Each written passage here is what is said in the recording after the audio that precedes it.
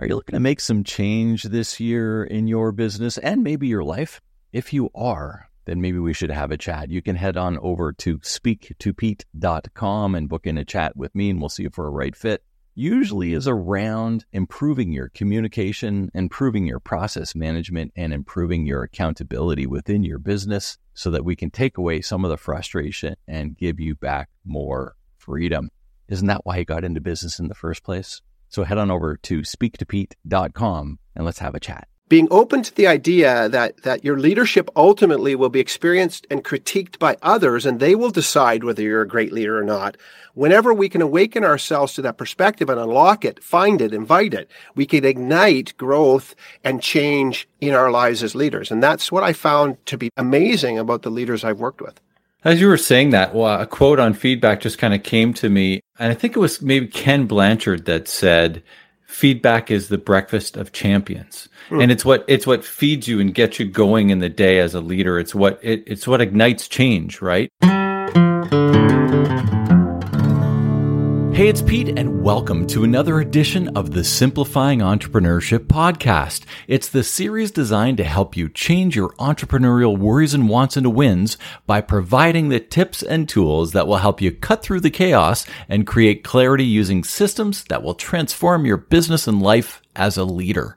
And today, I had the opportunity to speak with Tim Windsor from Fravesco. And, Tim's been working with leaders for almost 30 years and shares so much wisdom today all around the idea of feedback. Gets into his Ignite model and lots of other great stuff.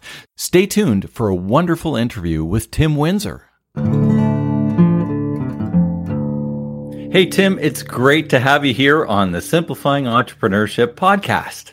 Awesome, Pete. Thanks for having me. I'm looking forward to this. It's going to be a great conversation.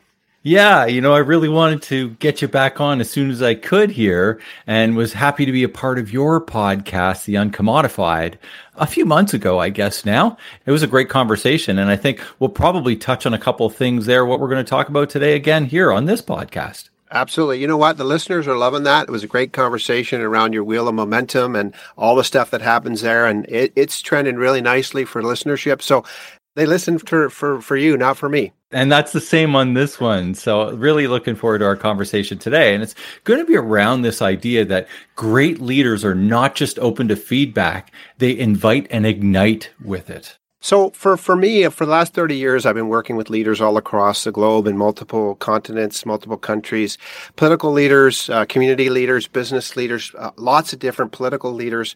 And as I began to look at them, I began to recognize a trait in them. A lot of people will say, well, I'm open for my people to give me feedback.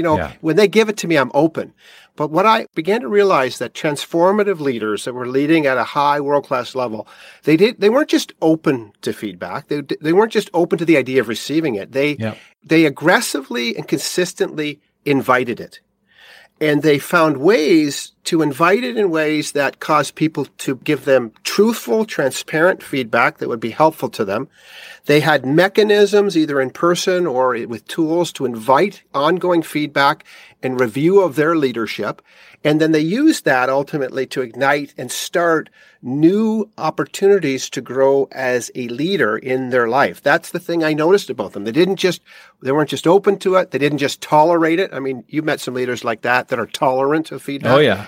They invited it, and they created this environment that was just this place where you could give feedback, again, respectful feedback, but you could give people feedback so that they could grow their capacity to lead. And I think it was born out of the idea fundamentally that those leaders understood that they weren't the primary recipient of their own leadership. And that although they had good intentions at times in their head and in their heart, they didn't always translate well as they worked with their team. And so being open to the idea that your leadership ultimately will be experienced and critiqued by others, and they will decide whether you're a great leader or not. Whenever we can awaken ourselves to that perspective and unlock it, find it, invite it, we can ignite growth and change in our lives as leaders. And that's what I found to be amazing about the leaders I've worked with. As you were saying that, well, a quote on feedback just kind of came to me. And I think it was maybe Ken Blanchard that said, feedback is the breakfast of champions. And it's what feeds you and gets you going in the day as a leader. It's what ignites change, right? And when we talked a little bit about that, the wheel of momentum side of things, it's like giving that confidence and getting all of that sort of stuff gets that thing rolling and it really ignites it. Tell me a little bit more about how you feel with that phrase that you say that it invites and ignites it. So for me, those words go together. And for me, IGNITE is an acronym that I think of as well. So IGNITE is such a powerful word. The idea of ignition, of catalyzing action through igniting something. For me, IGNITE also stands for an acronym that I've used over the years, and that is input giving new insight to elevate. Yeah, that's great. So what happens is that as we invite new input and we gain insight through it, we can use it to elevate ourselves. And so IGNITE is not only an idea, and I think it's a simple word that has a lot of power within it. It's really an acronym for a process. I get input, I gain insight. That new insight gives me something that I can elevate with. And that's what I've just found that leaders do. Now, a lot of times, leaders and companies like the work that you do and the work that I do with my customers, we design processes that help invite and ignite. We invite people into a feedback process, maybe formal or informal. We protect the anonymity of the process, of course, because that's a big part of it. Oh yeah. One of the challenges, obviously, in leadership environments is to get honest feedback. At the end of the day, it's very hard for some people to give honest feedback about their leader who ultimately is in charge of their destiny. And their income, right? And their income, right? Yeah. So creating an environment where people are invited into, particularly what I would consider, a sort of a blind process in the sense that there's not going to be a backlash, because that's what kills these processes, either personally or organizations, right? For sure. Is the insecurity of a leader who says they want to invite feedback, but when they receive it, they don't respond to it in a mature way. What you say and what you do, right? They say they want it, but they actually act in a different way. 100%. So to me, it's this process and there's two parts of the process. If I invite feedback, but I don't do anything with it, then I'm not honoring the process. When I invite and then I use that data, that perspective to ignite new growth in myself, then I'm moving from both parts of the process. And the example I use with leaders, years ago, a professor once said to me, Tim, truth is like your hand. It looks different to me than you. And so, in this video today, when I look at my hand, Pete, I see a palm, but you don't see a palm. That's right. So truth is omnidimensional when we think about it. And people are omnidimensional. We are complex beings that need to be observed from multiple vantage points to knit together, sort of like a 3D model, to knit together a full perspective of ourselves as leaders. We need the unique vantage points around us. And the way I look at it with leaders, I use the term, I would say, look, you have a unique but not a complete vantage point. Right. So leaders have a unique vantage point on their organization. They have a unique vantage point on themselves, but not complete. And I need you, Pete, to complete the picture of how Tim Windsor is experienced in the real world. And that is what separates, in my opinion, what I would consider the difference between a world-class and an Olympic-class leader. It's the nuance of invitation, invite, ignite, and then ultimately deliver higher value to the people that we serve as leaders.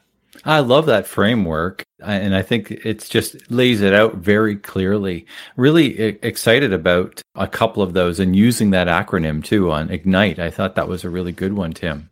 One of the other things that you raised when we were chatting about earlier was that great leaders are goal sellers, not just goal setters. Yeah, well, so kind of funny. The other day I was dealing with a senior leader and I was making a comment to them. I said, here, you need to understand that you are a salesperson. And the person looked at me right in the eye and said, I'm not a salesperson. I'm a senior executive. I said, no, that's the problem. Right. See, the reality of the way I look at it is if our goal is to set goals, setting goals is not achieving goals. It's ultimately the selling of those goals to ourselves and others that causes them to be achievable. And so because I've done a lot of consulting and training on the sales side of industry for almost 30 years, what I've recognized is the same discipline that I use to sell something, a product or service to a customer, is the same process actually and discipline that I would use, and I do use, to set and sell great goals to people. Because we even use this term, oftentimes you're talking to a leader, Pete, and a guy's struggling or a lady's struggling with people coming on board, and they say, well, my people didn't buy in to the vision. They didn't buy into the goal. Well, that's a transactional term, buy in. Yep. So I say to leaders, when they complain to me, my people didn't buy in to the goals, I say, well, maybe you didn't sell very well. Exactly. See, the idea that they didn't buy in puts all the blame on them. If I'm open to the idea that, in fact, part of the reason they didn't buy in is because I didn't sell well, then actually I take responsibility for the experience. You own some retail businesses, right, Pete? Yep, sure do. Okay, and I would suggest that if a person came back to you constantly and said, I'm really sorry I'm not meeting my sales numbers because nobody wants to buy in, you'd probably say, you probably need to sell better. Yeah. And so the same way that I would teach a salesperson to construct an argument or to construct a conversation with a customer where we would envision a value proposition, where we would enter into a discussion about the potential obstacles or objections to buy in. I'd heighten desire emotionally and from a neuroscience perspective. The same is true for goal setting and goal selling. And so what I do when I train leaders, I have a process that I lead them through. I call it the GO process, the goals and objective process. It's called the GO process. Okay. And ultimately, it starts with visualizing the future reality of the goal, breaking it down into that action plan, but then it looks at the obstacles or objections to buying in. Because it's the obstacles or objections in any sale that ultimately derail the sale. Exactly. And so what I do is I have a process where I take leaders from just concentrating on being good goal setters to ultimately being great goal sellers.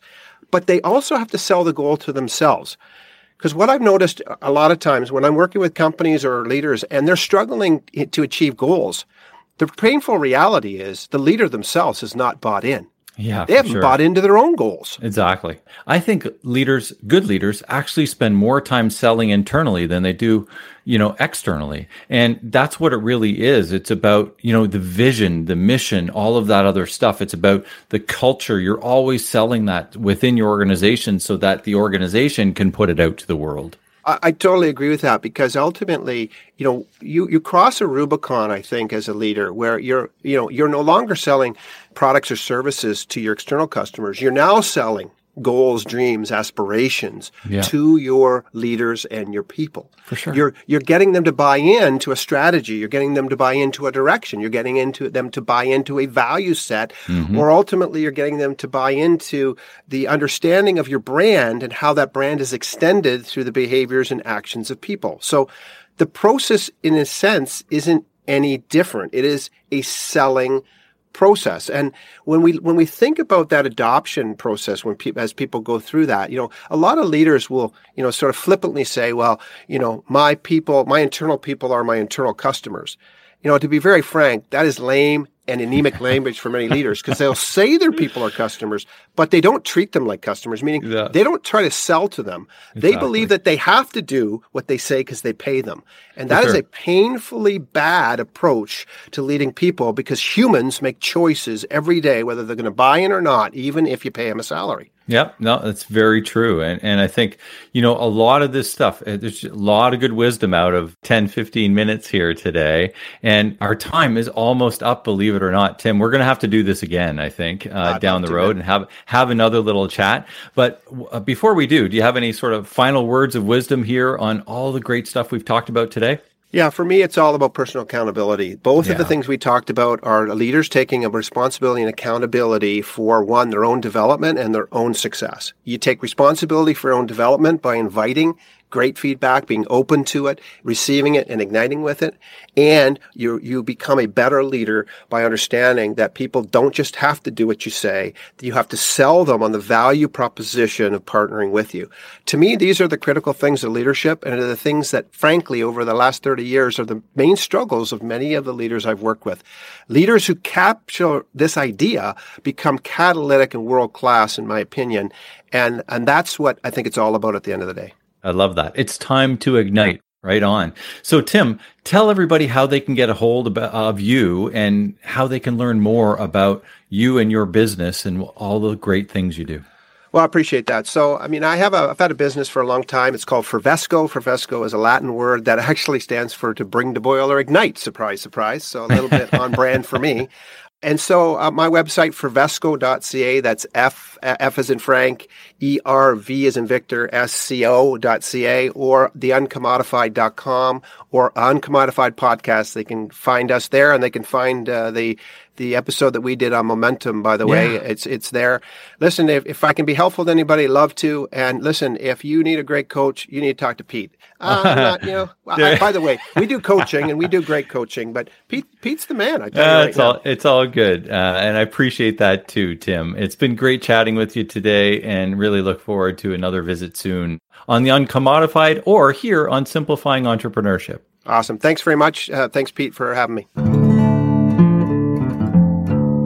Thanks so much for spending some time with me here on the Simplifying Entrepreneurship podcast, and think about how you can apply the conversation with Tim today on the topic of feedback. Go and look at that Ignite feedback model. Think about the importance of inviting and igniting feedback to enhance your growth of your business and your leadership. How do you get the input, gain the insight, and elevate your business and team? Understand your vantage points and observe those various angles that Tim talks about. Great leaders are goal sellers, not just goal setters. Lots and lots of great stuff here with Tim. So thankful that he joined me, and I'm hoping to have him on in a future episode down the way as well. If you like the podcast, please share it with your friends, invite them to listen, and most of all, subscribe to the podcast so you can hear future episodes. I see every review and will personally respond to each one. For more information on my coaching and leadership programs, visit more.coach. That's mohr.coach, more.coach, or email me directly at pete@more.coach. And until next time, make it a great day.